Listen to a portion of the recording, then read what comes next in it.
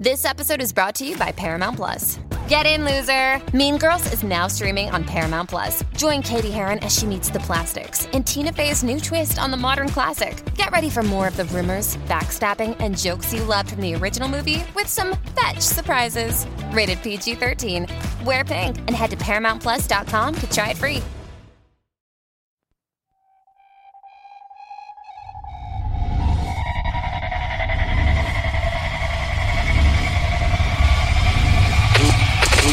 Never quit. Team Never Quit Radio.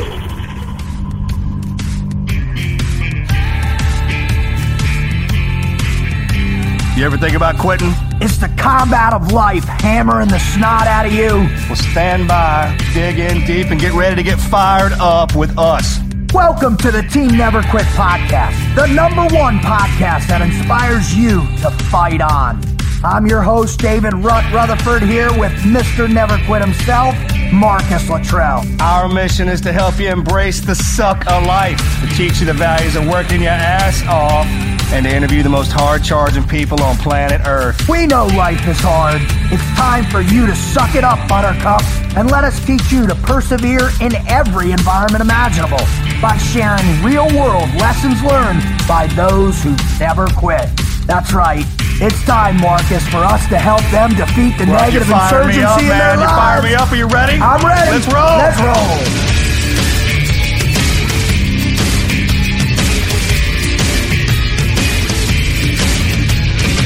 Marcus, have I ever told you just how important football was to me growing up as a young man? Have I ever told you what I learned on the gridiron, right? On the battlefield of football. All the different lessons that I learned in life, right? As a young man, starting when I was 4 years old playing flag football, all the way through the ranks of Pop Warner, all the 7 different teams I played, all through junior high, into high school, into a postgraduate year up in Connecticut. What I learned about life, I think I learned mostly through football. Pain, right?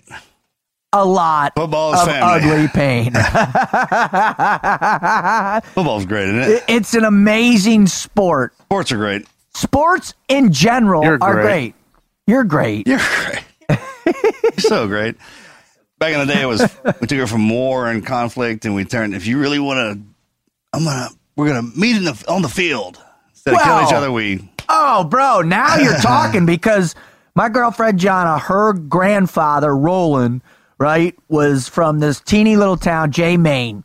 And when he got paralyzed a month before the push into Berlin, right? He's in the army, took shrapnel in the base of his back, paralyzed him, right? Came home in a wheelchair. Did he stop? Did he quit? No. He ended up bringing sports to the entire town. His family dedicated this huge amount of land to build all the sports fields because he believed that athletics is the way young people evolve, the way they cut a pathway towards their futures, right? Through athletics. What we learn from trial and error, not even in baseball, but football, but every form of athletic competition is like life.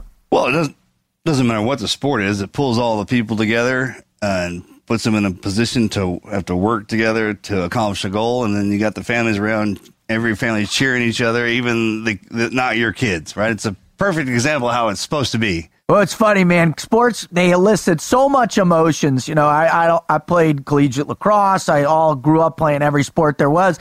But now, finally, my oldest daughter, the Bear, is on her first soccer team. And I ended up going to her first game a few weeks ago.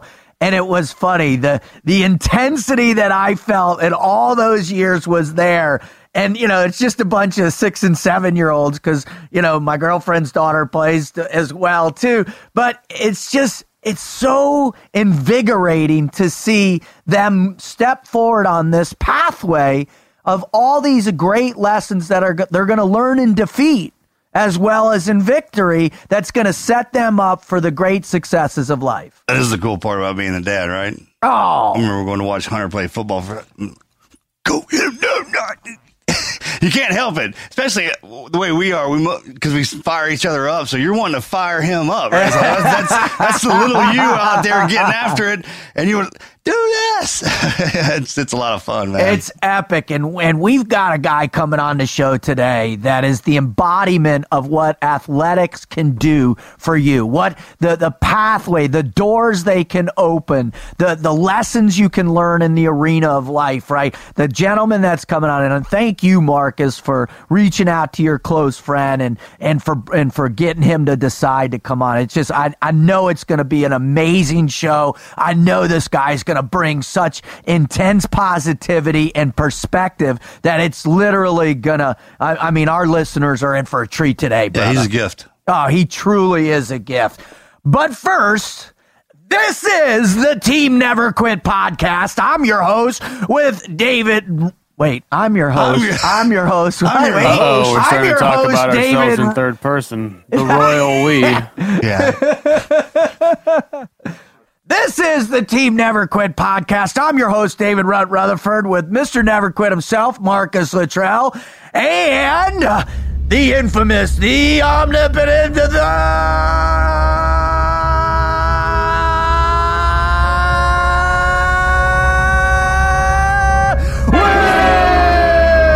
Wizard. What do you think about that one, bud? I'm stupefied. I was holding my breath. Did you? Stupefied. I was hoping he wasn't going to have an aneurysm. Let it go. Looks like we're okay. Oh, God, I think I watch busted TV when a somebody blood goes underwater? vessel. Do you hold your breath to see? Totally, totally, dude. Oh, Yeah, absolutely. everybody does that, right? I do that. Yeah. Welcome to the show. If this is your first time listening, man, stand by, troop, because we have got something in store for you. If you're a repeat offender, welcome back to the show. We love you more than anything you could ever imagine or dream of, because without you guys, we would not be doing what we're doing, which is coming in up on 7 million downloads. Holy cow. 100 plus shows. Oh my God. I'm telling you what, man. And most importantly, our listener write-in stories are getting bigger and bigger and bigger and big. Oh, we are getting some novels now. We are literally like, people are sitting down, and they must write these over days because they're starting to get pages long. Pages long. That'll be the books that go out. Just bro, stand by. We haven't even begun on that, man. If you want to know why the hell Marcus the Wizard and I are doing this, man, please visit our website at TNQ Podcast. That's TNQ Podcast, where you can find all these listener write-in stories. You can find why we're doing it. You can find the 100 plus shows we have out there. And you can also find, which I am fired up to announce, you can find the next edition of this year's Patriot Tour is about ready to happen, brother. The Patriot Tour is back together. Marcus, Chad, Taya, and Goggins. How about that guy? Dude, blowing up. Off the radar. Blown off the radar, man, dude. It is going to be epic. So if you want to get your tickets, just go visit the teamneverquit.com/Patriot Tour. Find your tickets for October 18th at the Thelma Gaylord Performing Arts Theater in Oklahoma City, Oklahoma. On October 20th at the Murat Theater at Old National Center in Indianapolis, Indiana. November 14th at the Jones Hall in Houston, Texas, which is going to be a big one, right? November 16th at the BJCC in Birmingham, Alabama. And final date of this year is November 18th at the Paramount Theater in Denver. I do say Denver, Colorado, brother. What do we got in store this year, brother? What are the audiences going to hear this time around?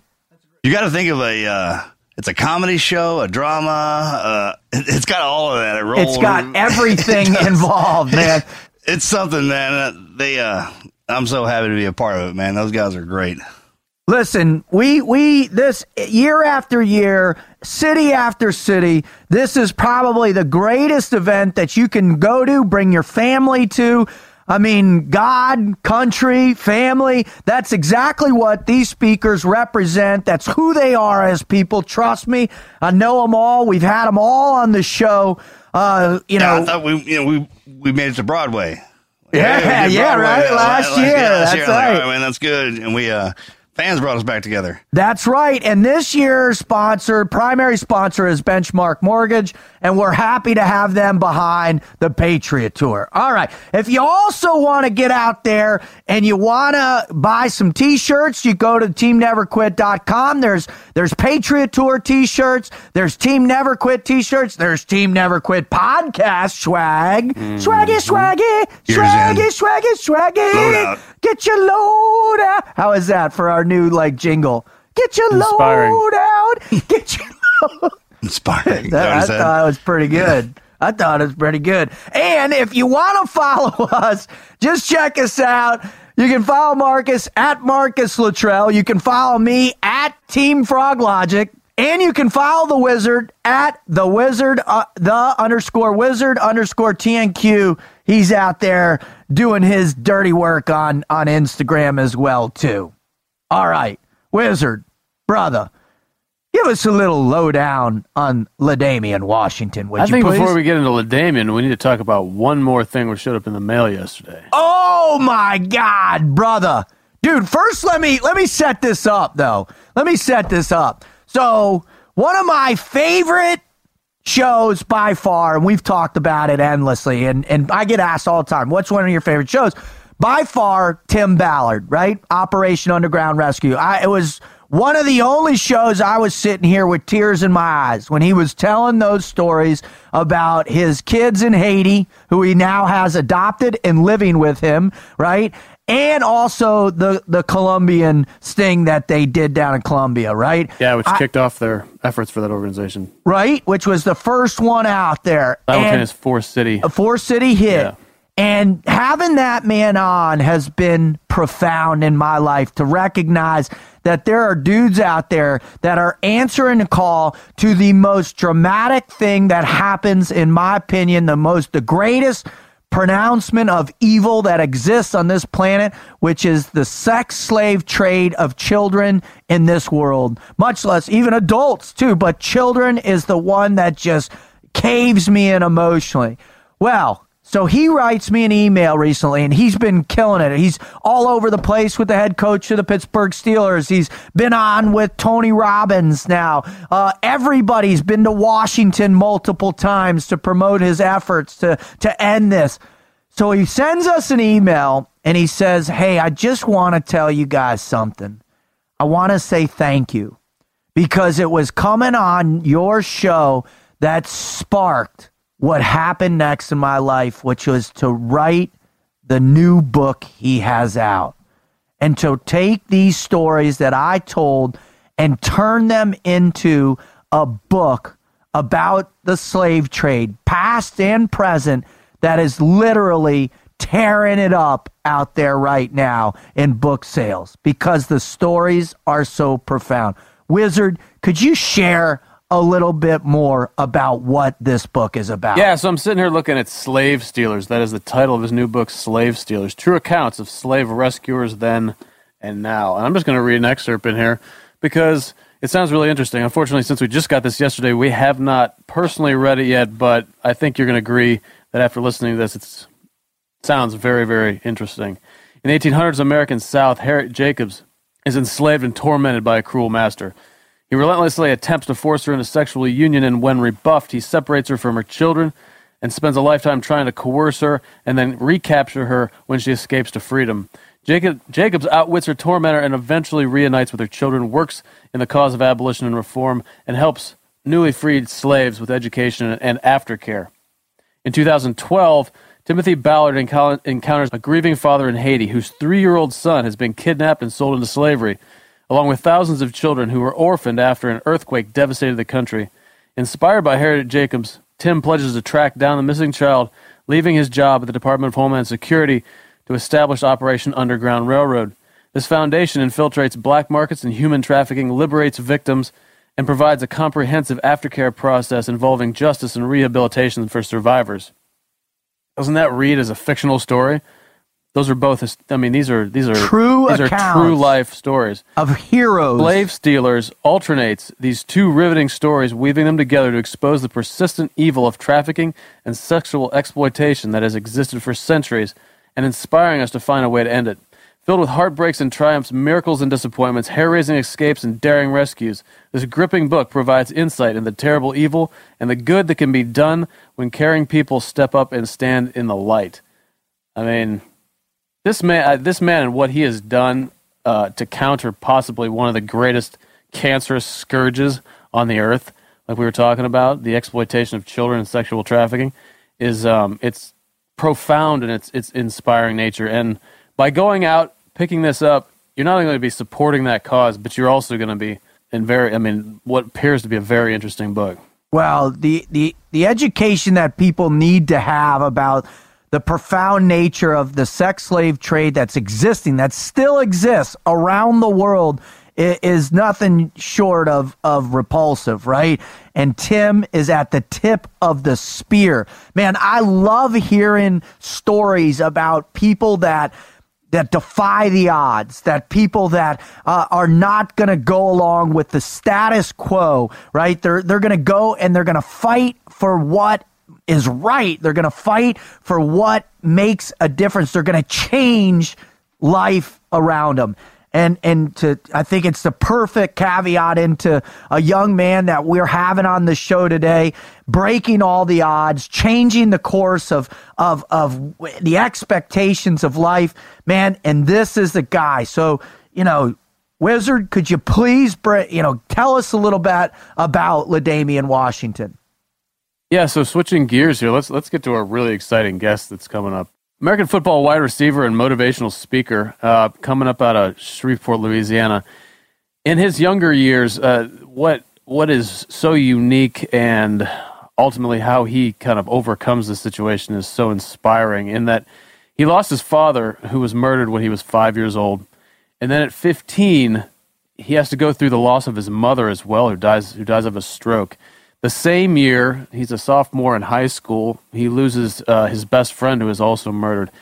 He has three other brothers. They band together and raise themselves. The oldest, LaCourtney, 19 at the time, signs on to be a guardian of his family, and they keep themselves together.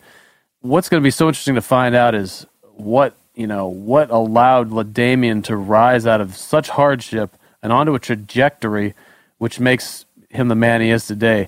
He went on to play football at the University of Missouri, where he had a successful career there. But then he moves on to the NFL and he goes through a very difficult time here. Originally drafted by the Dallas Cowboys in 2014, he bounces around due to following that across 6 other NFL teams due to injury or simply, being waived. Then goes to play in the Canadian Football League, doesn't quite catch there. But now he has another. He is still sticking with this. He is signed with Alliance in Birmingham, Alabama, to play in the 2019 season. So this story is, I'm really curious to see where he goes first with his Never Quit story and how he ties all this in together. I think there's a lot to be learned by his example here. Very interested in hearing from him. And Marcus, you've been friends with him for a long time now, man. Tell us how you met him. I call them my Eagles, right? Down at Exos, when I'm doing physical therapy, and I just kind of got attached to him. And it's funny because you when you run across young men and they got great attitude, well mannered, you're like, well, he comes from a good family, or you hear the background where it's all been stripped apart, and you're like, now I understand why. It's funny. You can develop into a good man regardless from both paths, right? Amen. The hard one or the easy one. Mm-hmm. And then it's just I grab a hold of 2 or 3 of them, all of them mainly, but there's a couple of them that I just keep in touch with all the time. Yeah, and he's one of them. He's one of them, right? And I'm so thankful for that too, and that he's coming on here. You guys, you're not gonna believe it, man. He is exceptional, and it's just one story after the other. I mean, he's got it all. He's got that grit, man. It's gonna be something. Awesome. Well, what do you say, boys? Let's bring him on, huh?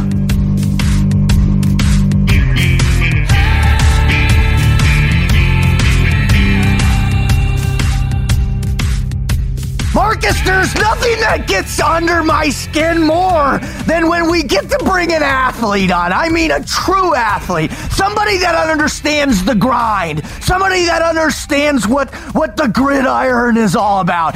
Being the fact that you know that I am, in my heart, near and dear, I am a football player. I will always be a football player. I can still throw the ball 50 yards in a tight spiral. I still think about football all the time. I eat, sleep, breathe, and live football in a place that's over here locked away because I understand how hard it is to make the dream come true. That's why I keep that patch of grass over there cut down, that 100-yard. For me to go out and play football. Yeah, that's for me. Isn't that really?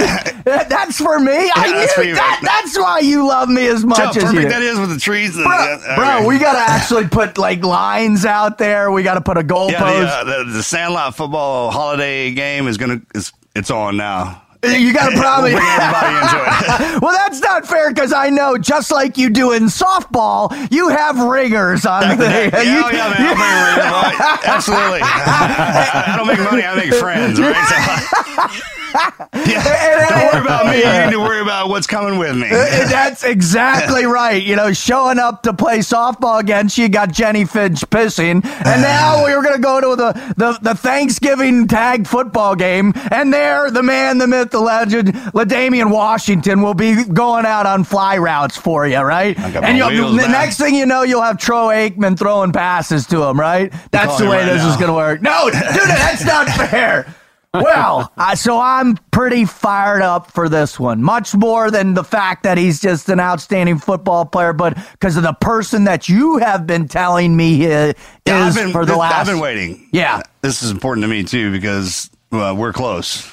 And Melly, she's like, Louisiana. Yep. It all kind of fell into place.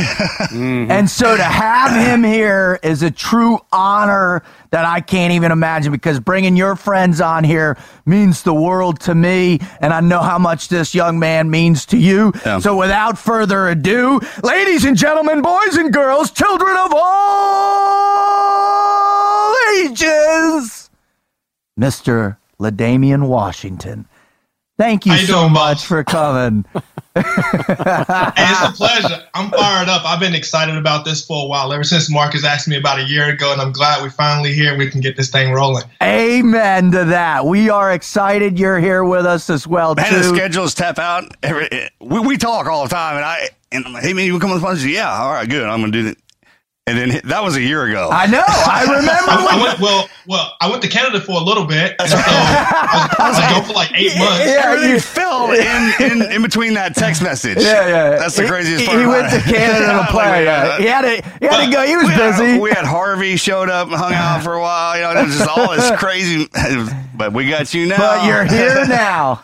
Right on time. All right. So LaDamian, as a man, as the highest quality athlete there is out there, you understand the necessity to warm up, the necessity to limber up the whole body, to get prepared for combat, to get prepared for the game itself. So what we do before we jump into the nitty-gritty of this show is we like to have a little warm up. Now, we like to stretch out your prefrontal cortex. We like to stretch out your emotional bandwidth a little bit. So what we're going to do is we're going to hit you with a rapid series of questions that are going to be the most difficult, the most trying, the most tumultuously hard questions you've ever been hit in your life. Are you prepared for that?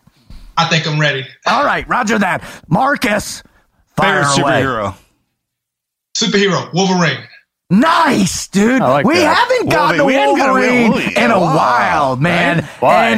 And you got the Spider-Man right there, but I'm Wolverine. It's about their healing capacity. No matter how hard you hit him, no matter how deep you cut him, he has the ability to heal. And it's like, and he's dark, and like I don't know, he's just badass. So he's getting his rap. Gets hit, gets knocked down, gets beat up. Everybody's afraid of that, right? But he's just down there and healing up, get back up. Let's go. I love it. Let's do it. Awesome. All right, Wizard, fire away. All right, what is the worst job you ever had? Awesome question. The worst job.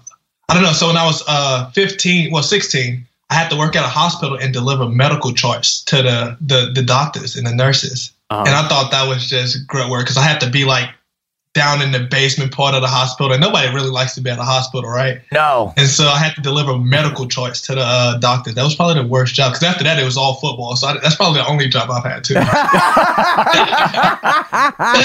That's well, now what the funny thing is now, whenever your career does end, and you become a psychologist, man, they're going to be delivering charts to you, right? Athletes by nature, if you have that spark inside of you, you don't like the hospital. Oh, totally. I mean, it's clean and it smells, but man, there's just something about it. Like, no, I don't want to go in there because.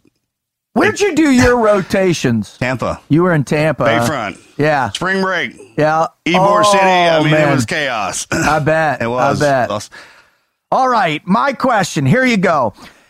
If you could have played any other sport and play it at the quality that you play yours, what would it be, and where would you like to play?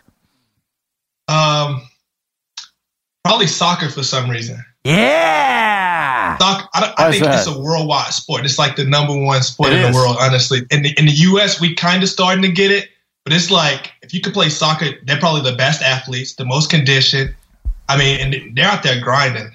I don't know what team I would play for. Probably Real Madrid or something. I don't know. Yeah, no, like because we had a World Cup this summer.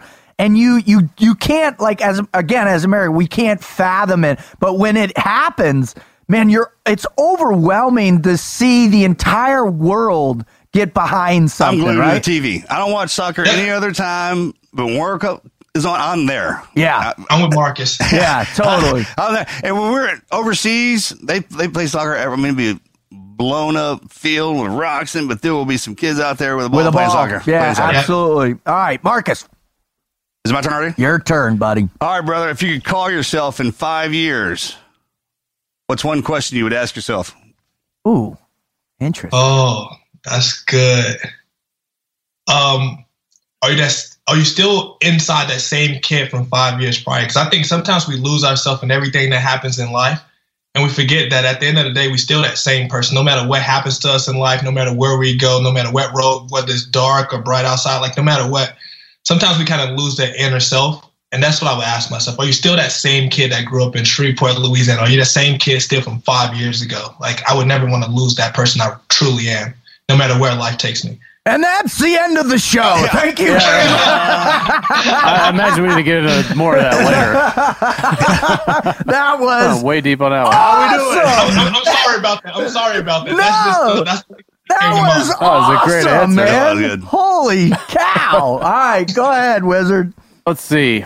Give us one person you admire above all others for their physical ability, and then also someone you admire for their mental ability. All right. And why? Physical. That's tough. I just feel like I've met so many great athletes. So that one is pretty much tough for me. Physical ability. I know probably my guy Jarrell Jackson. He played football with me. Skinny guy from Houston, Texas, right down there by Marcus. He's a skinny dude, probably like 185 on a good day. Wow. But I mean, in the gym, this dude is a freak athlete. I mean, got probably like a 40+ inch vertical. Jesus. Benches about 360 plus, squats about 600. And I'm like, dude, like you making little old me look bad in here. Like he's that guy. But he's my personal trainer. And I can tell you this, like he gets me going every day. Like he doesn't know it because I mean he's my friend, so I wouldn't tell him. He like motivates me. But when I step in the gym, I'm like, all right, if I could be half as good as Jarrell today, I'm good to go. That's awesome. I love it. We gotta have those people.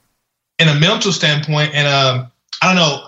It's weird to say this, but Marcus is probably my guy, honestly. Like, every time, like, I just think about, like, setbacks and overcoming, you know, it's like, how can, like, it's about that inch. Like he just says, that stick, draw that line in the sand, get to the next stick. Like, it's just, like, right there. Like, no matter what we're going through in life, let's not look behind. Let's not look too far. Let's look right there to that next inch. I don't know. That's a strong mindset to have, because sometimes, you know, it's like you lose sight of that. Yeah. Why you keep looking back? You know what's back there. Right. Why you keep doing that? We know what's back there, man. Let's go this way. Forward. Yeah.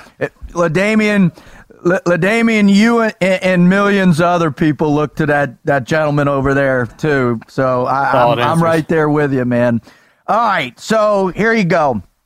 If you could go back in time to any period in history and sit down with somebody and break some bread with them, have a glass of wine or beer, who would it be and when? I would go back to Christmas 2006. That was actually 3 days before I lost my mom. And so, I don't know, I think I would just enjoy that moment, just sit there. I wouldn't ask too many questions, nothing but the basics, like, you know, like, how was I as a kid? Like, you know, did you think I was a troubled child? What do you think I will become in the future? Like I would just ask stuff like that, like not even nothing about the present. I would just ask about stuff that was going on in that time that now I sit back that I kind of took for granted, and I wish I had asked, but as a 15-year-old kid. But that's what I would do, and I would just love on it, and just, you know, I think that's the thing, you know, we have our parents and we have all these relationships that we build, and, you know, we need to tell people we love them as often. So that's probably what I would do, just tell I love it and just enjoy that moment. That is probably the best powerful lesson in that answer. The best answer I've ever gotten to that question. So thank you very much. Jesus, I'm like, holy cow, dude. Just wait. Holy cow, man. All right, brother, go ahead. You're up. All right, first car. 85 Monte Carlo, Champagne Go. I miss it. Monte Carlo. The Monte Carlo. Yeah. I say. So I had that job, right? The job I told you guys about, probably the worst job, the only job I actually had, because you know, football is not really a job. I love it, right? So I saved up all summer, and I got like $2,500, and I saw a for sale sign on this Monte Carlo, and I was like, I gotta have it. I was like, dude, how much do you want for it? It's like $2,000. I was like, so give it to me. And that was it, man. And you were, I love it. I love it. Monte Carlo on training day with Denzel. Bro. Yeah. Oh, dude, I love it. All right. Who's next? What is a hobby or skill you've always wanted to have, perhaps for a long time, but you have yet to learn it? Golf. Man. Nice. Golf. And I do a lot of like charity events, and so guys are like bid on like some of the Mizzou athletes and stuff to play with. And I was so bad that the guys after said, dude, we really enjoyed playing with you, but we're going to get you golf lessons. What does that mean? So I took the golf lessons, but I can tell you this, I'm still terrible. I still don't know how to score. But it's just one of those things I never had as a kid growing up. But I enjoy going out there playing and having a few beers, but not that good at it. What do you like about golf? I'm curious. What is it about golf? I don't know. It's just something about the challenge. I think it's the challenge of it, knowing that I'm not that good at it, and like going out every day, like, all right, I'm not good. I got to get right mentally. And then I still go out there and mess it up. And it's all right, and you can't get better. And the deal is that first good shot, when everything comes together, and the pros will tell you this, the teachers, you're out there hacking and they're going in the woods and everything, and you're kind of just hanging out with the guys and you're having a good time and whatnot. But then there's that moment when you actually hit that one good shot, it goes where it's supposed to, the club head, everything worked. Bro. That's when it gets you. And you're like, wait a minute, if I can do that one time, if everything came into sync, then I can. And that's what keeps bringing you back. Oh, plus, dude. You can play any sport. Why not golf? The weather's great. The scenery's great. You're not getting. Dude, right? I mean, not bad on your body. Right. No, I was in I played in a golf tournament at a charity event I was at a couple weeks ago, and I was playing with a guy that had like a 4 handicap, right? We were playing a scramble, and I'd have one hole I'd have a birdie, you know. For the next 4 I'd triple bogey, right? Then I'd hit par, and then 4 triples, and just those one little moments, like they keep you coming back. But it's just there's something peaceful about a golf course if you don't let the fact that you really stink get too much in your brain, right? I mean, I tell people this all the time. I got to go with my buddies that don't really take it that serious, but like the golf. Like, let's go out there, have a good time, enjoy the day, and swing the clubs. Like, if you're taking it too seriously, you have thrown me completely off. Exactly. Well, you're not playing golf. No. Right? You're supposed to be out there enjoying every part of it. It takes you out of your... Yeah, that's why the Scots invented it, by the way. Follow the white back. All right. Here you go. If you could start a charity, right, that could affect 1,000 people and change their lives forever, what kind of charity would it be, and who would be your target recipients? I would do. It's called. I would call it One Step Forward, which we kind of already have in the working right now. And we work with basically anywhere teenage kids, so around the age of like 13 to like 17, 18 area. And so it's called One Step Forward. And we put the forward on there that way, because you could take one step in any direction. So we put forward on there just to let the kids know it's in the right direction. Right. And so what we did was we went to an alternative school, and the kids didn't know. And so we went in there. I spoke. My coach, Gary Pinkel, who was my college coach, he was a guest speaker and a female speaker. And at the end, we surprised them all with a new pair of Nike shoes that is the resemblance of like walking in the right direction, walking forward from this day on. And it was a lot of kids that was like either like right before juvenile detention center. A lot of kids like refugee kids. They come from like different countries. They don't know how to speak English yet. And so first day of school, we wanted to do it right before school, but it's hard to know every kid's shoe size, right? So at the beginning, they all put down their shoe size and like their shirt size, and they didn't know what it was for. So we came back in November, gave them a speech, women how to be women, men how to be men, like no matter what happened in life, this day forward represents a new day. We gave them all a new pair of Nikes to walk in the right direction to symbolize that. So that's what it would be for. Wow. Cool. Jeez, I think it's time we pivot to get to the meat and potatoes, because he's dropping mad knowledge in the mad minute. Maybe it's time to bring the fourth into that. Right? I'm sorry about that. I apologize. That's what it would be for, because I don't know, like that's just what's heavy. That's what I'm trying to do now, is start my own nonprofit and start my own foundation like that. And I think I'm going to call it Bigger Than Me. And then and what it's going to do is affect kids that's dealing with like mental health issues, especially now with social media and everything being so big, and kids telling kids you got to have certain things to be a certain way or to be accepted in X, Y, and Z. So I'm in the process of getting my own business started with that and nonprofit. Wow. All right. Well, we want to jump heavily into that towards the end for sure, because we want to bring as much awareness as possible to your efforts. But when before we started recording,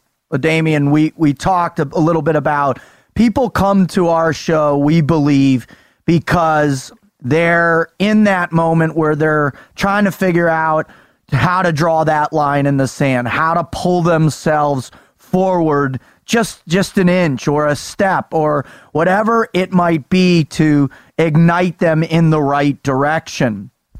And so if you would you please share with our listeners your greatest never quit story or stories? Okay, that's a tough one. All right, so earlier when you said if I could go back in time and break bread with one person, and I talked about my mom, and the reason being is because when I was 15, I lost my mom, and I had 3 brothers at the time. My oldest brother was 19. I had a brother that was 16, and my youngest brother was 9. Wow. And we grew up in Louisiana, single parent household, and I had lost my dad when I was already 5. So my dad was already out the picture, deceased at the time, and so I remember. Usually, you guys talked about football, but during the Christmas break, you always get the Christmas break, like holiday classic during basketball season if you're in high school. Right. And so my last vivid memory kind of is I was a sophomore, and for some reason I was in the varsity game, and I had a good game. And I remember being at the free throw line, my mom in the stands, and I look at her and I say, and she's like, baby, if you make these free throws, I buy those new pair of Jordans you want for Christmas, right? Right. And so we go on, and the game's over. We end up losing by 2 or 3. But as I walk out, I see my mom laid out, heavy breathing. Like somebody ran in the locker room and came and got me. It was like, hey, your mom is outside. It seems like she's heavy breathing, like something's wrong. And I run out, and my little brother is the only one there. He's 9 at the time. And I get out there, and it's a nurse. Thank God it was a nurse there that was calming her down. She knew what to do, called, 911. And so at that moment, I grabbed my little brother because I'm like, he don't need to see this, right? Right. And so I take him to her car, and luckily she had a friend there with her that she worked with. And her friend was able to drive and drove us to the hospital. But I remember connecting eyes with my mom as I grabbed my little brother, and the look in her eyes was like, everything is gonna be all right. Like you're gonna be okay. Like that's the way that she looked at me. And so we get to the hospital, and you know, my brothers come up there. My other two brothers, they weren't at the game, but they come up there and they was like laughing, like, "Oh, mom, like, you know, at the basketball game again, you know, doing what she does." Because she was like that parent, like loves sports, loves their kids. And so I was like, no, it's kind of serious, you know, like I think, you know, there's nothing to joke about. Yeah, like wow. And so soon after, we go back and the doctors tell us like, hey, your mom has passed away. And it's like, you know, in the movies where like the popcorn freeze, like everything in the room is like still. I could tell you everybody's like reaction. It's like legit time froze for me, right? Right. And as a 15-year-old kid, you know, I already lost my dad. I lose my mom. It's like, where do I go? I grew up in Louisiana. You know, we didn't have much. I grew up like in the projects, the slums, like didn't have anything. But my mom taught me core values of life. You know, like treat everybody with respect, get your education, always keep God first, you know, and never, you know, take a day off without putting on your hard hat, basically. Yeah. And so my oldest brother was 19 at the time. He was able to become my guardian legally. Me and all three of my brothers that was younger than him. Right. And so the reason why that's my never quit moment is because despite everything that happened, my 19-year-old brother, my 16-year-old brother at the time, me and my 9-year-old brother, we stuck together, which like a pack, I call it like the pack of wolves. Like I always think about like the pack of wolves. Like wolves for me are so interesting because of the way that they stick together and look out for each other. And I mean, you watch a pack of wolves walk through, like, you know, like it's something to it. It's like awesome. It's awesome, right? Yeah. And so for me, you know, we got evicted place to place. You know, we moved, whatever the case may be. Probably had, you know, ate once a day, whatever the case may be. But we never gave up on each other. Wow. Like we never saw each other cry. We never got emotional. I mean, because it was all boys. So it's just like, all right, we're going to stay strong for each other. Like, although I might go to the bathroom and cry for 2 or 3 minutes, I'm not going to let you see it because we're men. We got this. We're strong. And so out of that, you know, my oldest brother, by, you know, him sacrificing, he had just had a kid. The high school that I went to, no one ever went Division I. My high school, no one really ever graduated. Like, you know, most people dropped out because they had to help their parents out financially or whatever the case may be, or maybe they got, you know, pregnant while they was in high school and had a kid. Right. And so for my brothers to never quit on me and for us to never quit and for me to get blessed to go to like this prestigious university of Unbelievable. Mizzou. Yeah. Right. And so many days I could have quit. I could have kept working at that job I was working at. I could have gave up and say, you know, nobody ever from my high school ever went Division I. Nobody ever graduates and go off to college. Nobody ever, you know, does anything different and break the cycle. Right. And I didn't have that mindset because I feel like if I was giving up, I was giving up on my mom. I was giving up on my brothers who sacrificed so much for me to keep going. And so when I got to Mizzou, it was hard because I was the oddball out. Like I was just like, I was that kid, you know, I brought myself to college. I never drove over 30 minutes before, like by myself. I got in the car and drove 9 hours to Mizzou, checked myself in the dorms, I didn't even have any money, honestly. I took Job Corps in high school because I knew if I graduated, they'd give me a $1,200 check. So I knew nothing about checking accounts. I had never seen a laptop before. I wore big baggy clothes. I'm a skinny guy now, so imagine back then I probably weighed 150 and I wore like these 3XL shirts and stuff because I was a product of my environment. That's what I was taught. That's what I knew. But then I got here to university, everybody wearing like the cargos, fitted polo shirts, and I was like, I don't fit in. What am I doing here 9 hours away? And so many times I wanted to give up and quit and like just go back home. But I was like, I will be giving up on so much more than just myself. I'll be giving up on everybody that invested in me, my high school coach. I'll be giving up on the kids that grew up in the same environment that I grew up in, letting them know that like, we can do it. Like, let's not get, like it's possible. It's doable. It's okay to break the cycle. And I'll be giving up on my brothers, most importantly, who's back home, not having water, maybe not even being able to watch me on TV. I felt guilty that I was, getting 3 free meals a day. Right. I had electricity. I was a bed, living this college, a bed. I had never had a bed. I just had like 2 mattresses stacked on top of each other. I never had the bed frame. Wow. So for me, I felt guilty because I was like, I left my brothers behind. And I just always had that weighing on me. But to this day, I was the first in my family to graduate. I think I had a decent career here at Mizzou. and the first to ever go professionally in my family. And now my little cousin plays for the University of Houston, which I'm going down next week. Nice. And so it's like you break the cycle and you teach, you know, your family, you teach the kids that's looking up to you. I think the greatest gift that a kid could give back to his parents is the gift of knowing that they sacrifice was well worth it and that you went on to be the best you can become. And so I tell people all the time, you know, it's not about, you know, a lot of people, especially in my generation, we talk about generational wealth and, you know, all this. I think it's about generational expectation, right? Because that could never be taken away from you. Like somebody can come and you can lose your riches, you can lose it all, but the expectation of knowing that, you know, oh, my dad went to college. It's not about, am I going to college? It's like, which college am I going to go to? Right. Oh, my dad got his master's. So, all right, what do I want to get my BA in? My dad got his master's. So I know it's possible. I know it's doable. And so that's probably my greatest never quit, because there was so many days in there where I was like, didn't have transportation, rode a bike, whether it was like 20 miles to get something, whatever the case may be. Because in my neighborhood, we don't have fast food restaurants. They're all on the other side of town. Like It's all churches, liquor stores, and we call them corner stores back home, which is basically like a convenience store. But it was so many days I just wanted to give up and be like, all right, like, how do I keep going? How do I keep pushing? But, you know, I watched my mom make that sacrifice. I watched my brothers make that sacrifice. I watched, you know, kids come up and be like, hey, like, great job. Like, I love what you're doing. And I was like, how can I give up on that? You know, so that's probably my greatest, like, never quit moment. That's probably one of the most powerful stories I've ever heard, for sure.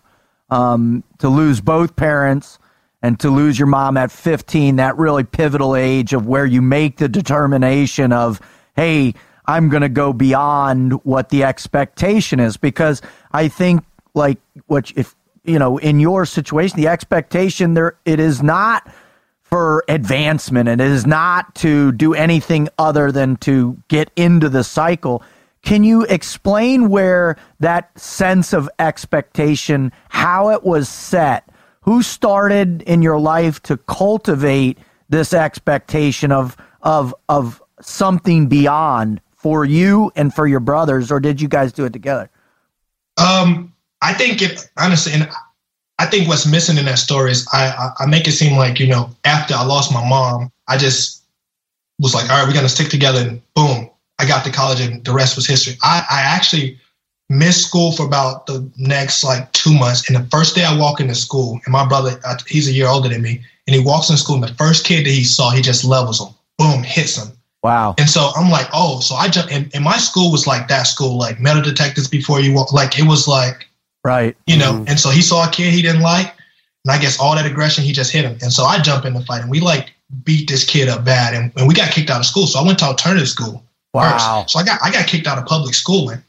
And so as I'm there and I'm seeing the way that everything, like we had to wear black shirts, khaki pants, IDs, like it was like strict. Like we no windows in this school. We had 2 minutes to get to and from each class. We couldn't bring jackets into school, like any of that. And I just remember like a teacher one day, he pulled up this newspaper. He was like, a lot of you kids are going to be on the front. Like, I guess everybody had, you know, kind of like pissed him off in the class. And he was like, a lot of you are going to be on this newspaper one day, you know, for whatever, you know, he was like the inquisitor, basically, like, right. You know, for bad stuff. And I looked at it, and I never said anything at this school, because I was like, I want to get back to school so I can play football. Like, I want to get back into public schooling. And so I remember, like, just like, hey, like, that's false. Like, I'm going to be on the front of that paper one day, and it's going to be for something positive. And I think that was the first time I spoke positive to myself since my mom's death. And I was like, wait, like, did I just, like, you know, like, yeah, am I capable of it? Yeah. But I told myself, that was the first time I talked to myself positive, like in a positive manner. Like I was like, wait, and now I have to prove him wrong. Like I have to do it. Like I'm one of those people. If I say it, like I'm going to do it, and I have to prove you wrong, or prove myself right in this case, you know? And so from that moment on, I made sure that I went to got my grades out and did everything right. And I ended up graduating with a 3.8 GPA after that. I got back into public school and graduated with a 3.8 GPA.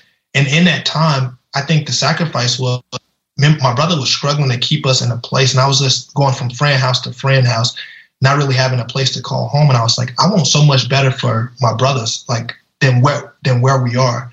But I think that pivotal moment was the first time I talked to myself in a positive, like mindset way, like, oh, I can do it. Not only that, like, let me keep reinforcing it to myself. then you can't really pick where you're born into the world, and it's just or what comes at you in the beginning. It's kind of like being born and driving a monster truck for the first time at a rally, right? You just get all over the place. You have no idea what's going on, man. You're crashing into stuff, and as you go along and the stuff hits you, you realize everybody else is telling you that you can't do something, and if you tell yourself that as well, then it's over. But if you're the best support you got when everything's been ripped away from you is yourself, right? Yeah. And no matter how hard they hit you, man, you're like, all right, I know I'm that. I know I'm this. I know I'm that. But I don't feel that way. So let's see if I can get out of it. And it's all about breaking the cycle. And that's what you did. And internally, in your brain right? first. And then that's what. And then you walk it out, crawl it out, really. Yeah. And then behind you, with that path that you've laid, it's a road now. And everybody just that's like it's understood. Just like with everything else, like, oh, that's the way we're supposed to go because, look, there's the road right there. He's already been down it. He paid it for us, and then they just widen it. So it's you've created a reality to your brothers behind you to follow. And that's what, in our families, we do that too. A lot of these guys think like, man, I wasn't even supposed to graduate high school. Well, then in some arenas, it's like, that's not even a thing. Like, I not only have to graduate high school, I got to get my butt to college, and I got to get out, and I got to do this. And once that starts rolling, man, there's something else. Yeah, I'm in this war, and I'm dealing with all this outside influence, but the path, I'm still walking it. And that's what you did, man, and you held to it. I remember them days, dude, getting in trouble as a kid, too, especially if your parents are gone. You don't have anybody to help you out of that. There's no reference point of morality, right? The older you is gone. Yeah. There's no guidance there. So you're the young, you're trying to figure it out and see which direction you need to go. And yeah, you're going to go down some wrong paths, and then you turn around and you go back the other way. And you've done that in an excellent manner, man. And not only that, you tell people about it. And it's huge. It's insane. And you talked about it. It's like that was a path, but now it's a road. And you talked about like other people always say like, you know, I think I'm going to graduate. It was crazy because when I got to Mizzou, it was so many like kids that was here, like passed down, like they granddad went to Mizzou and then they great granddad went to Mizzou. And I was like, and he was like, you know, it was just a matter of like, you know, when I got here, it wasn't a choice. Like it was like the expectation. It wasn't like a doubt in their mind whether they was going to go to Mizzou or go to college at all. And where I'm from, it wasn't even preached to us from my high school to go to college. It was preached to like, all right, we got to get you kids to graduate. And I look back on that and I was like, we was set up for failure. And I think my greatest disappointment at the time, which I thought one time, I thought this was my greatest achievement, but I look back on it, it's probably my greatest disappointment in life. At 17, I got awarded the key to the city because I was getting ready to go to Mizzou. Right. Get ready to go to Mizzou. And I got this academic scholarship, this athletic scholarship to go to college. And the mayor awarded me the key to the city in my own day. And as a 17-year-old, I was like, that's great. Like, that's phenomenal. But now that I look back on it, it's actually a slap in the face to all the youth because why should that have been rewarded? That should be the expectation. Like at 17, I hadn't even took one course. I hadn't even took one college credit hour, and I got the key to the city because where I'm from, that was great. Like if I didn't go any farther, that was it. Is that really the standard that we want to set? And so now I look back on it, I was like, that's setting our youth up for failure to be like, oh, like you don't even have to go to college. Like if you even just get a scholarship, like that's enough. No, go to college, get your degree, pick whatever business or job you want. Like that's the standard. It's not like, oh, I got a scholarship, so that should be applauded. Like, yeah, it's congratulations, but that's not the standard. Well, the cultural conditioning is an absolute, right? I don't even know how many social experiments have been done that exactly what you're talking about, LaDamian, is the negative speak that's preconditioned in a particular cultural arena. Man, it's drilled in. It becomes a part of the fabric of how we educate our kids, right? And if you are a product of a particular suburban environment where the pathway to college is predetermined and laid out, that's what happened. If you're a product of an inner city environment where it's, hey, we just got to get you out of the system so we're not responsible for you anymore, that's laid out. My fascination with you, though, is because you were in this wolf pack of brothers, and all of a sudden you had the light go on. You had the existential reality of being in this school, your future, and the bleak nature of it, to trigger the negative speak into positive speak. Were you able then to acknowledge, hey, I've got to now teach my brothers to be thinking the same thing? And did that change the dialogue between the four of you? Yeah, so it was, I was the third oldest, so it was weird for me to go from the third oldest to having to be almost head of my family, right? And so it was like, at the back, almost at the middle of the wolf pack to, now I'm kind of leading. You're the alpha. You're the alpha. I'm the alpha. And so I had to go out and learn certain things that I had to bring back to them. But the thing is, I could tell them one thing. They had to come experience it for themselves and see it for themselves. So now my brothers live here in Missouri. And so one of my brothers back home, he was a felony, like he was in the streets, like hard, heavy. And now he's here. He has his family. He had his first daughter. He has a 9 to 5. And he was like, man, like this is a great feeling. Like I got my own house now, which he never, even had an apartment before. Like he got his first job, and he's all about his daughter. So every night, every Sunday, we do family night. We come up, we play Family Feud. We probably do karaoke night. Like it's totally different from the way that we lived in Louisiana. And so now his daughter life, everybody's life has changed differently now. Like the whole dynamic. And honestly, that's my greatest accomplishment now, to like see my brothers and to see that conversation change and to see them enjoy a whole new aspect or a whole new view of the world. It's insane. That's the best part about stepping out of your kind of arena, your the lower end of expectation. Reality, right? Yeah. I mean, I love that you say arena. If you never leave it never changes. It's just what you see on the TV kind of dictates that or outside. But man, you went into Mizzou and you drug those customs and cultures and traditions that have been, stooped in that place forever back home. And it just started to shed it. Yeah, migrate into your brothers and recode. Right, recoded it, man. Yep. It's like, all right, there is something else. It became contagious. Right. Great word. Yeah, thank you. Oh, it became contagious. Yeah. It's insane because I was committed to Louisiana Tech for the longest. I didn't want to leave, and which is Shreveport and Ruston about 30, 40 minutes. And I was like, I don't want to leave my brothers. And the night before, my older brother came in. He was like, look, I could tell you love Mizzou. Like, it's not about us right now. You got to go out there and do what's best for you. He's like, in the end, it's going to pay off for you more. Amen. And I was like, perfect. And if he wouldn't have told me that, I went to Louisiana Tech and probably been home every weekend and probably I was hanging with the wrong crowds. So I would have still probably be in that same, arena as you guys call it. I love that y'all call it arena because for me, arena could mean so many things. Like I just think about like the gladiators back in the day because at the end of the day, it is a all-out brawl, like for life, like to get to that next level. I love arena. Like that's my new thing. I hope y'all don't. No, we want you to take it. LaDamian, let me ask you this, and I want to shift a little bit because you've painted this. You've really laid out this remarkable transitional phase of a young man becoming a man overnight, that's too low of a word, but significantly by changing the dialogue you were having with yourself. Just that substantial.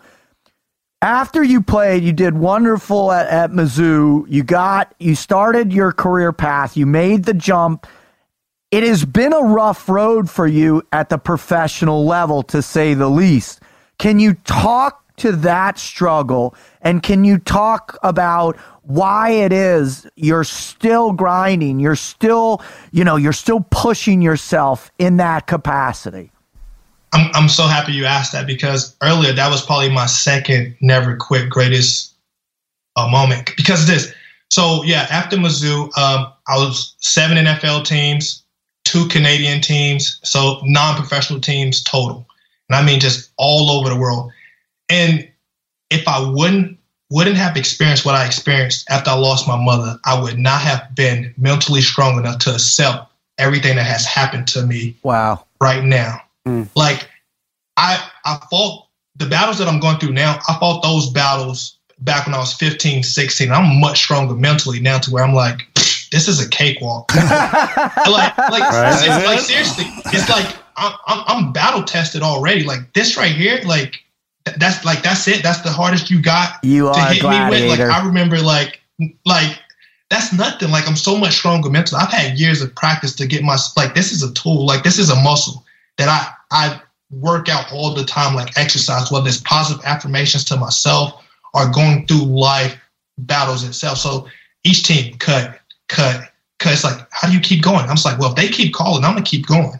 Until they stop calling, I won't. But, and everybody's like, oh, like 7 NFL teams later. I was like, but guess what? It's a blend in there. They paid me to go to 7 different cities. So it's like how do you can say it's 7 failures or it's 7 successes in there. Like, I got to meet so many people on that journey, 7 different head coaches, a locker room full of all different players. Being an NFL player was never my dream anyway. That was just one of the platforms I was using to get to my dream. What is your dream? I think it's just I really want to travel and share my story. And it's tough right now because I have been in that arena of football so much. So I was like, I can't give up on this because everybody always tells me, they're like, you're still young. If they keep calling, just keep playing. And I think it was more so I developed the contacts and meet so many people. And that's what God was setting me up for. So, and it was never a matter of like, if I was good enough, it was like an injury happened here, an injury happened there. And I was like, I'm good enough. Like I never doubted myself for 1 second. If I was getting cut, I was like, they fault. Like I thought it was on the team. Like they just don't have enough of talent. It was never like, oh, I'm good enough. Listen, if Vince Papale, who we've had on the show, Mr. Invincible, if he can make an NFL team at the age he was, there's no doubt that you can. I mean, you're already playing. I mean, you're playing. So it's a remarkable story. Can you describe how you prepare for each day? How you could just, like you talked about, you've got these mantras, these positive things. What do you do every day that gets you up, that gets you motivated to get into the arena of life every day? I think the first thing I do is, when I wake up, I make sure that I pray. I got to thank God for, Amen. Just the opportunity to wake up another day. And secondly, I think I put on this invisible hard hat. Like, 'cause I think every day is a day of work, no matter whether we go to work physically or not. Like it's another grind. I put on my hard hat and I always ask myself, what are my core values? What's my why? Because I know something in that day might happen where I get hit and it becomes bigger than me. Because for myself, I was like, I can't recover from that. But then I got to draw to my why. It's like, why do I do it? Why do I need to get up? Then it becomes, I just had a kid. It becomes my brothers. It becomes like just family, like people that I know that are probably looking up to me. And then I just say, you know what? Let's attack today. No matter what happens, nothing is going to throw off my course of action, negative or positive. It's like tunnel vision almost to like, this is my goal. I know where I set it. Like, this is what it's going to take today, then the next day to get that accomplished. So it's all about positive affirmations and knowing your core values and your whys, because something is going to hit you that's much bigger than you. And then, you got to be like, all right, like, way bigger than me. So like, I got to go to my core values. I got to go to my why. It's weird because, I'm only 27. And the thing is, I'm so thankful for the journey. Like, amen. I couldn't have pictured it any other way. The harder it gets now, that's the thing, right? You're go ahead. I mean, cut you off, but you're right. You're like, man, thank you. You're right. Wow, thank you for this hard part. I'm ready for it. Thank you so much. That's it. It's like, thank you. Like, it's like you thought so much of me to put me through this hard time, and I got through it. And usually when you go through something, it tears you down and builds you up. Yep. And it's not going to tear me down. Like, no way. Like, so everything that I go through is only going to build me up. It's only going to make me stronger. So now you create, like, I honestly feel like I can't be defeated, even if I'm defeated, because I'm going to take something out of it that's just going to add to me. Like, yeah. You're not tearing me, you're teaching me. Yeah. You're teaching me. Like, it's a lesson learned. It's never like, I'm not losing this. It's lessons learned. I don't even know how to put it into perspective. No, you're just like working out in the doing gym. a great It's just job. like, you work that muscle out until it hurts, until it. I mean, you've taken all that chaos that you put into that muscle to beat it down, and then next thing you know, boom, it's stronger. And that's the same. I use that analogy all the time. The human soul. The human soul. All right, Damian, man, you really are so much further ahead than, and the work you're doing is profound. And I think, what's exciting for me is to watch a young man who has your clarity, who knows your why, who's ready to go out and really start making an impact in large groups of people. Although, God's wish is that we do it one person at a time. There's no doubt in my mind you're a leader, man. You step up. You take off that helmet, that body armor, and you're going to be throwing a tie and a suit on, bro. You're going to be leading one day. I gotta know how to put it all together. I think that's because I just always feel like I'm a one-man army. Like, how do I do this? How do I call this? Like, it's just so hard for me to put it all together. So I try and, call a lot of people that I've met through my experiences and try and see what that looks like for me. Because I would put down the cleats today if that's what I knew my path was going. And it's just so hard to get started, honestly. Well, you'll get there. Don't worry. Just keep doing what you've done.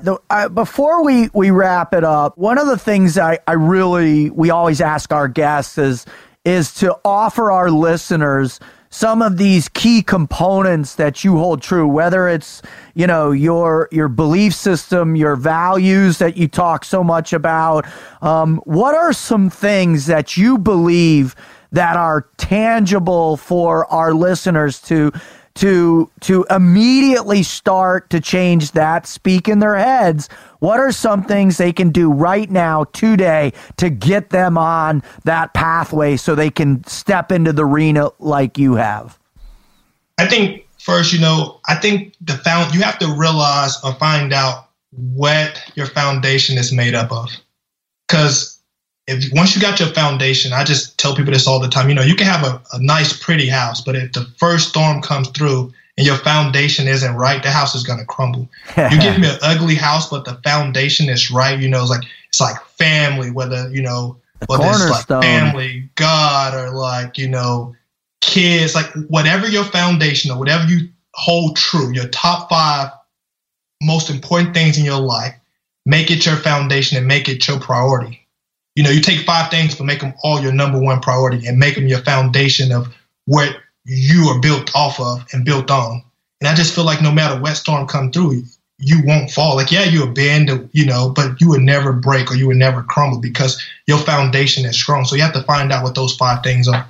Yeah. Amen. Absolutely. Amen. Well, I'll tell you what, I just keep thinking to myself how proud your mom would be of you and is. Thanks. It's going through my head, That's for sure. There will be a day where you're going to be with her again and she's going to look at you and throw her arms around you and she's going to say, son, I'm so proud of you. It's not even funny. Oh yeah, man. Yeah. You need to go off every now and again and just get a little smirk on your face being like, Mom. Yeah. Guys that get those tattoos to say mom tried, those are idiots, right? Those guys are idiots, man. Yeah. Our mothers tried and they got it done. Yeah, they did. Yes, sir. Right? All right, LaDamian, where can people, what's coming up next for you? What do you got going on? What's in the future? And then where can people follow and find you and pay attention? And then if you please talk about what you got going with the foundation as well, too. All right. First thing, I have my own website, so it's ladamian.com, no apostrophe, so LDAMIAN.com. And from there, Twitter, I'm on there a lot, and it's just LaDamian Washington. You can find me on there. But what's next is I'm working on getting together my own mental health / child counseling service. Awesome. So it's in the work. It's called Tigers United, which I'm going to start here in Columbia, so Mizzou Tigers, so Tigers United. And from that, hopefully I can get my nonprofit, which is basically going out to help kids at disadvantage or help any kid that's like, struggling, that don't have mom or dad there. Honestly, any kid that's in their teens and they need someone. I don't care whether suburbs, got both parents in the household, but you need somebody to talk to. I want to have that service, and that's going to be called Bigger Than Me, because I think at the end of the day, no matter what we're going through, it's always bigger than us. It's always like bigger than me if I'm looking in the mirror. And that's basically what I got going on. The cleats are always hanging up. I got them. I work out just to always stay ready, so that way I ain't got to get ready. And so that's basically, what I got going on. And I got a contract on the table for the new league, AAF, I believe. Right. And so if I get no call, that's where I'll be probably, this winter, because no matter what, God granted me with that gift. I won't give up on it. Amen. Well, LaDamian, from the bottom of my heart, thank you for being you. Thank you for never quitting.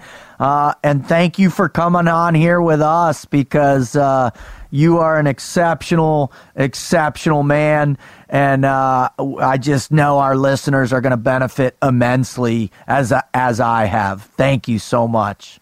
Thank y'all, Marcus, Rut, and Wizard, man. It's been a pleasure. Thank you guys for having me on. Marcus, hopefully I get to see you this upcoming week. I'll be in Houston.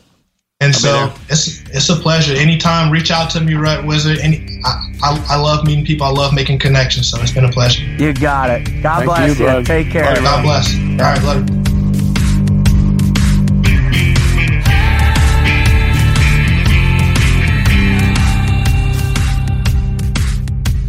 Dude, at 27 years old, I was a knucklehead. At 27, at 27 years old, right? I was in trouble. I was still. I just gotten. I think I was at 18 Delta, right?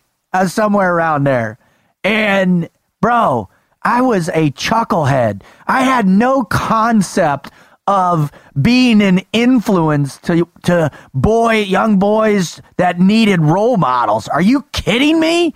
This guy's incredible. I mean, he's beyond what I even imagine. I mean, when you tell me about somebody, I absolutely get behind him, like Check Raj, I believe. But man. Hey, you guys know the deal. I don't ever. It's kind of like when Wizards were still in the spear that time. I was like, hey, it's dangerous. Sharp. Careful with that. Careful. Be careful. You're gonna cut your hand off. I told you to be careful. Uh-oh. I don't ever say that. I mean, would I ever say Oops. Yeah, oops. That's the toughest thing I say with. I don't know why I think my mother gave me that. Uh-oh. The look on your face, man. Look on his face.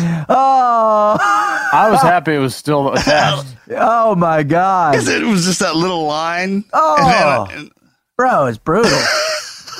Dude, I thought that thing was almost went through his guts. Right? Guts. His back could turn to me. When he turned back around, he had that look on his face. It's gotta be meet up, right? That was our first introduction. Yeah, man, you bled. You bled here. You bled. Yeah, man, just spilled blood on my place. I have Maybe that's no all idea how to Makes the bring grass this back grow. to LaDamian, Washington right now. I'll bring it right back for you. I'm sorry, Thank man. you. You were talking about how amazing it is. 27, he's accomplished what he has. And you know what that puts in my head? There's a book by Malcolm Gladwell. I think it was in Outliers, where it talks about the outsized number of children who lose a parent at a young age, how successful they become down the road. And now it's a little, I can't remember all the details of the explanation for, why, or his theory for why that happens, but I know one of them is that you are it forces you to go out and confront life earlier than you otherwise would in a world where your parents are your protectors and the guidance system that you have, up in, depending on exactly which culture you're in. But when you lose that, you are forced to either stand or fall on your own merit. And I think he's an example of someone, along with his brothers, who had to do that and came out far ahead of where they would otherwise be by this age. Not just one, but two. I mean, his dad at 5 and his mom at 15. I mean, are you kidding me? Mm-hmm. And you can hear the poise in his wisdom, right? I mean, he's got poise. He's got that ability to look inside himself. You better know what you're talking about when you say something to him. Oh yeah. I mean, he's got that. Yeah. He'll listen. And he's gonna. You better be on point. Oh, because he doesn't attach himself to weightless ideas or concepts, right? Everything has gravity to a man like LaDamian. And when he speaks, you hear you hold that on to weight. every moment. You get shifted around like that, and it's kind of like the shine. Yeah, man. Sometimes it can be overwhelming. You can fall into the path and go, but he just kept pushing himself, and he's still pushing himself. Man, he really is, a tremendous light in a generation that's not getting very much credit. And I think he's going to have a profound impact on everybody he comes in contact, just like he did here today with us. And Marcus, thank you so much for bringing him on. One of the other great benefits to to our show is that we get to these incredible listener write-in stories, to read these, to show other people and the struggles that are common to all. It's not just if you're, you play sports or if you're a former special operations fighter. Man, we all struggle. That's the unity we experience through the pain and hardship of life, right? The arena of life that we so aptly, talked about again and again. And we've got one of those stories today. So here we go. This is from Mark. I would like to start out by saying thank you guys for your service, your military service, and your continued service by inspiring those of us that need to hear words of encouragement and inspiration. I've been a paramedic in EMS for 22 years, and 4 years prior to that were spent as an EMT. Needless to say, I've seen, smelled, and touched things that most people won't and shouldn't have to experience. I was grinding along when 8 years ago, I hit an obstacle that lasted for 4 long years. I received a call for a GSW, gunshot wound, at about 0300. The victim was in his 20s and prone in the middle of the intersection. He had been shot 6 times from the back of his head, along his spine, down to the lower back. I looked into his lifeless windows to the soul known as eyes, which is usually a no-no for reasons known to us. Later, I found myself wondering why he had done what he had done to deserve this, and where is he now? Did he have a family? I thought about the family's anguish. I saw him in dreams, and at times woke up in a sweat because he was chasing me, yelling for help. I had many sleepless nights, along with questioning myself, what the heck was wrong with me? This has never happened before, and why now? I pushed the thoughts way, way down and buried them.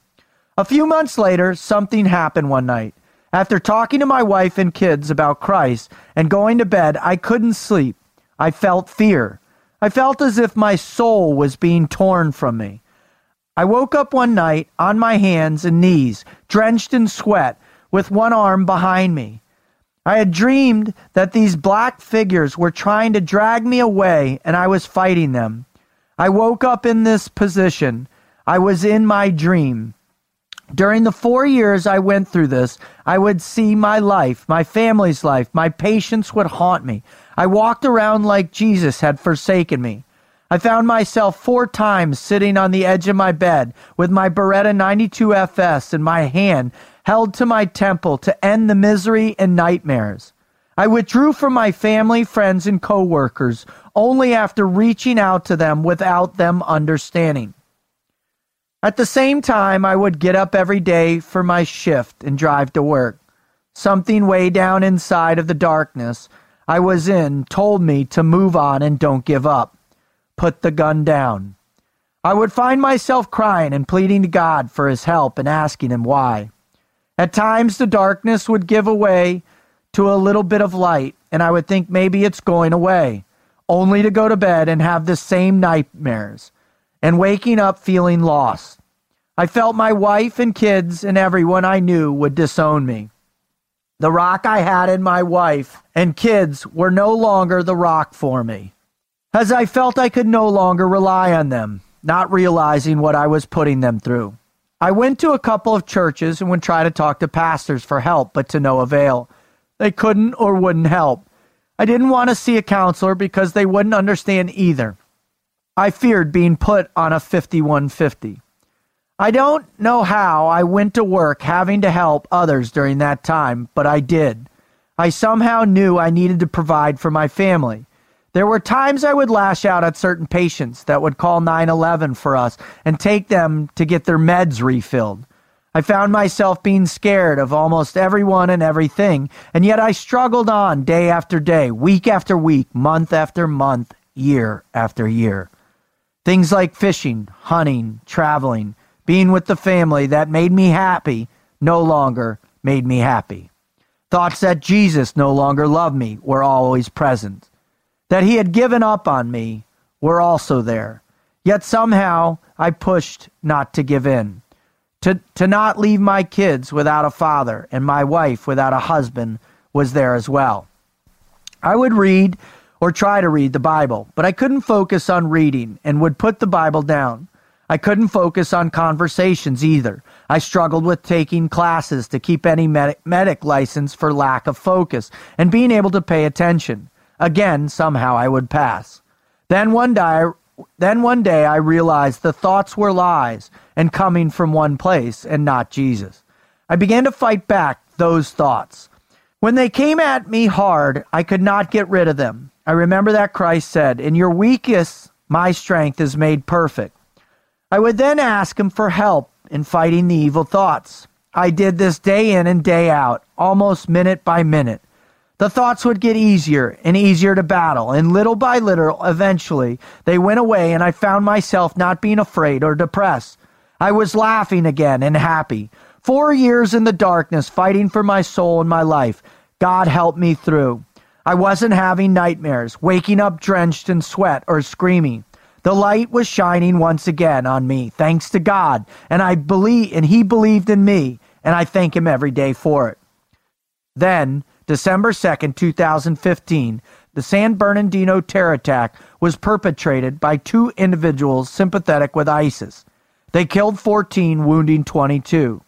Yes, I was there. It's in my backyard and in my AO, as you guys describe it. Seeing victims alive in the triage area 1 minute and dead the next was hard to witness.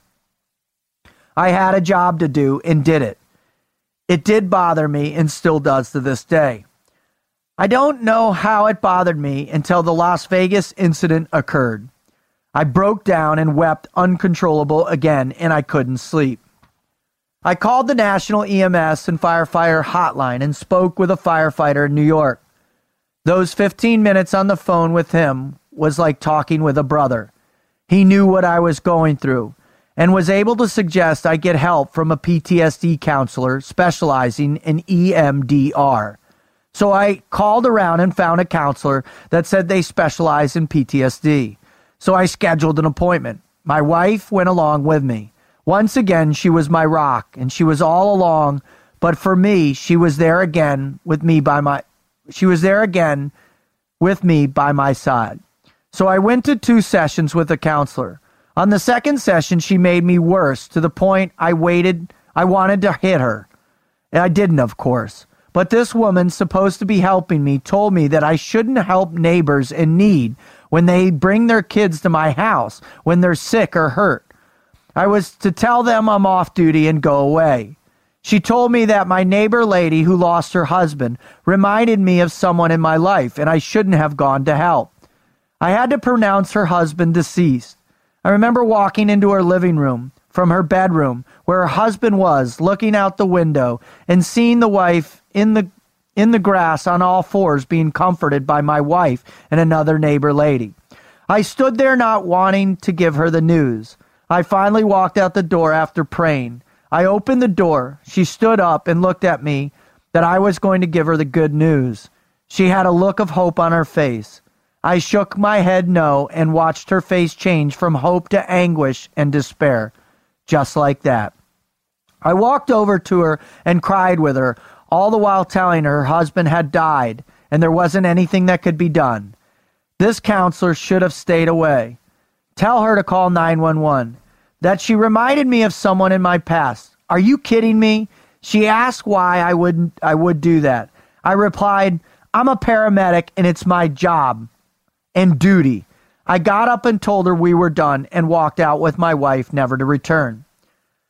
I finally found the right counseling, and I'm not on meds. I don't drink or use drugs. They helped me get through the PTSD. The right counselor made all the difference in the world. I have since helped a Vietnam vet still struggling with the demon of PTSD. I shared my story with him and his wife, and we've all cried. I gave them the number to the right counselor, which made the wife cry even more. Along with me, she couldn't thank me enough. Her husband shared with me he had a similar experience with counselors since being home from the war. Others followed suit after that day. It helps them and me to share the stories and similar experiences. I am now getting trained to be a counselor myself to help coworkers deal with PTSD. I have good and bad days still. There are triggers, but I've learned how to deal with those through God.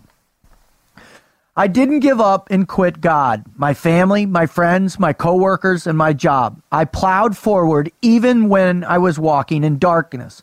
I couldn't quit God and family. I heard that voice telling me not to quit. Then, a week ago, I started following Marcus on Instagram. I was already aware of others like Tim Kennedy, Dom Rosso, Black Rifle Coffee, etc. Yet every time I would go to Marcus, Tim, or Dom, this Team Never Quit thing would pop up. I honestly thought it was some touchy-feely thing about peace, love, and not war. Yet this voice inside whispered, check out Team Never Quit. I ignored it for a while, but the voice inside got stronger and my curiosity got to me. So I decided to take the chance. I read what Team Never Quit was about. Honestly, when I saw Marcus was a part of it, I was like, Marcus had gone to peace, love, and not war. How can that be? This warrior that flew down from the mountain with his team was shot, broken, beaten, but not really down. Really? Then I listened to the episode with the owner of Black Rifle Coffee. I was blown away. Marcus was on the air with Rut and the Wizard. I knew Marcus, but not the other two. Then I found out that the Wizard and Rut were also SEALs, and I was like, wow. I can relate to the Never Quit mantra. I'm at home now with Team Never Quit. We have different experiences, yet I completely understand what Never Quit means. I listen now every morning on my way to work to be inspired and encouraged, even before I go to bed on my off days. I share with others about Never Quit. All have now tuned into the show and report they love it, and the show has helped them. It took you guys saying how important it is to never quit for me to realize that I knew that I have been living it all along. You guys are a blessing from God, and I believe God called me to listen to your show. He led me to you when no one else did, and I'm glad he did. Sorry for the long story. Thank you for what you guys do, and most importantly, God bless all of you. May he keep all of you and your family safe. May he continue to use you all for his purpose. May he draw more and more to you for encouragement and inspiration. May he grant you all continued strength and to keep moving forward. Mark, God bless you. Man, I know that feeling you're talking about. I had a young girl that died in a motor vehicle accident when I was in San Antonio, Texas, working on the ambulances and ERs there, going through paramedic refresher.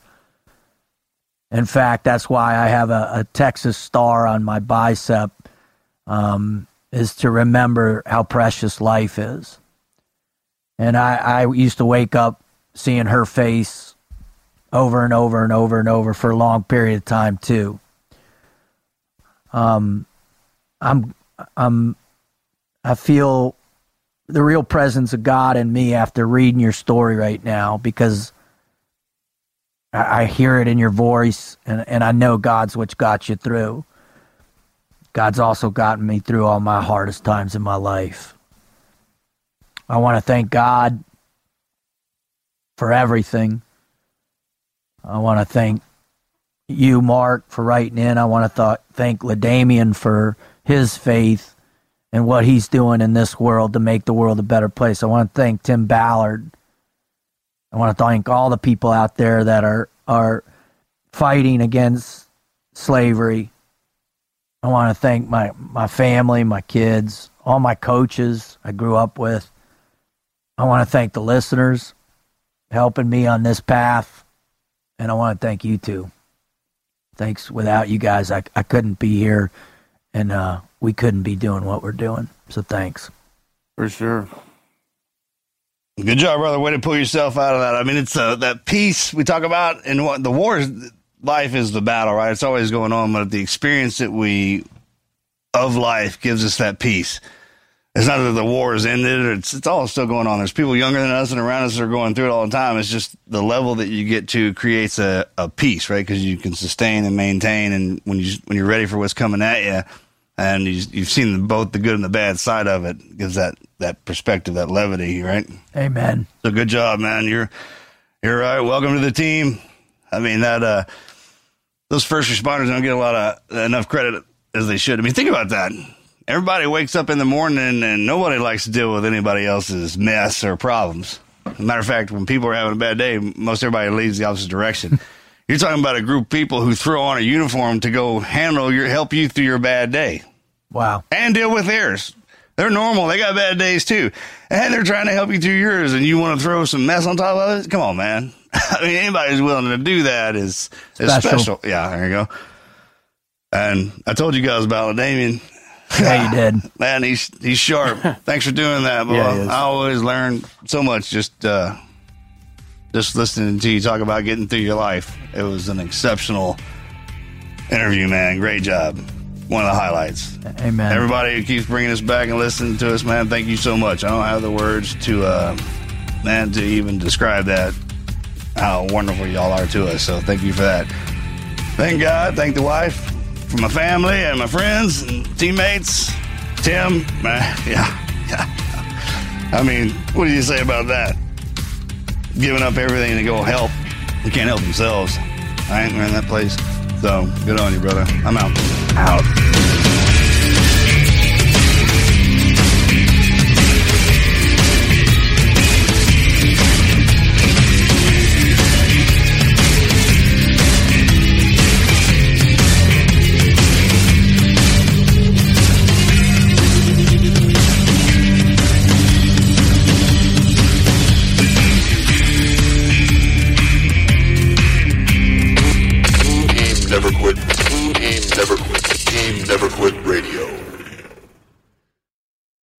Little Wing is now streaming on Paramount Plus. I'm in a period of emotional upheaval. Is that all the I don't care crap? A little adventure. Where are you going? I'm gonna steal a bird from the Russian pigeon mafia. Let's do it. Goes a long way. Starring Brooklyn Prince with Kelly Riley and Brian Cox. Life can hurt, but life is sweet. Little Wing, rated PG-13, may be inappropriate for children under 13. Now streaming exclusively on Paramount Plus. This episode is brought to you by Paramount Plus. Get in, loser! Mean Girls is now streaming on Paramount Plus. Join Katie Heron as she meets the plastics in Tina Fey's new twist on the modern classic. Get ready for more of the rumors, backstabbing, and jokes you loved from the original movie with some fetch surprises. Rated PG-13. Wear pink and head to ParamountPlus.com to try it free.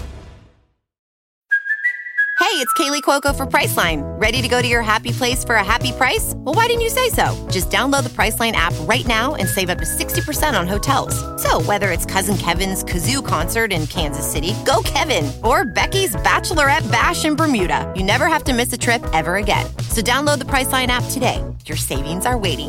Go to your happy place for a happy price. Go to your happy price, Priceline. Little Wing is now streaming on Paramount Plus. I'm in a period of emotional upheaval. Is that all the I don't care crap? A little adventure. Where are you going? I'm gonna steal a bird from the Russian pigeon mafia. Let's do it. Goes a long way. Starring Brooklyn Prince with Kelly Riley and Brian Cox. Life can hurt, but life is sweet. Little Wing, rated PG-13, may be inappropriate for children under 13. Now streaming exclusively on Paramount Plus.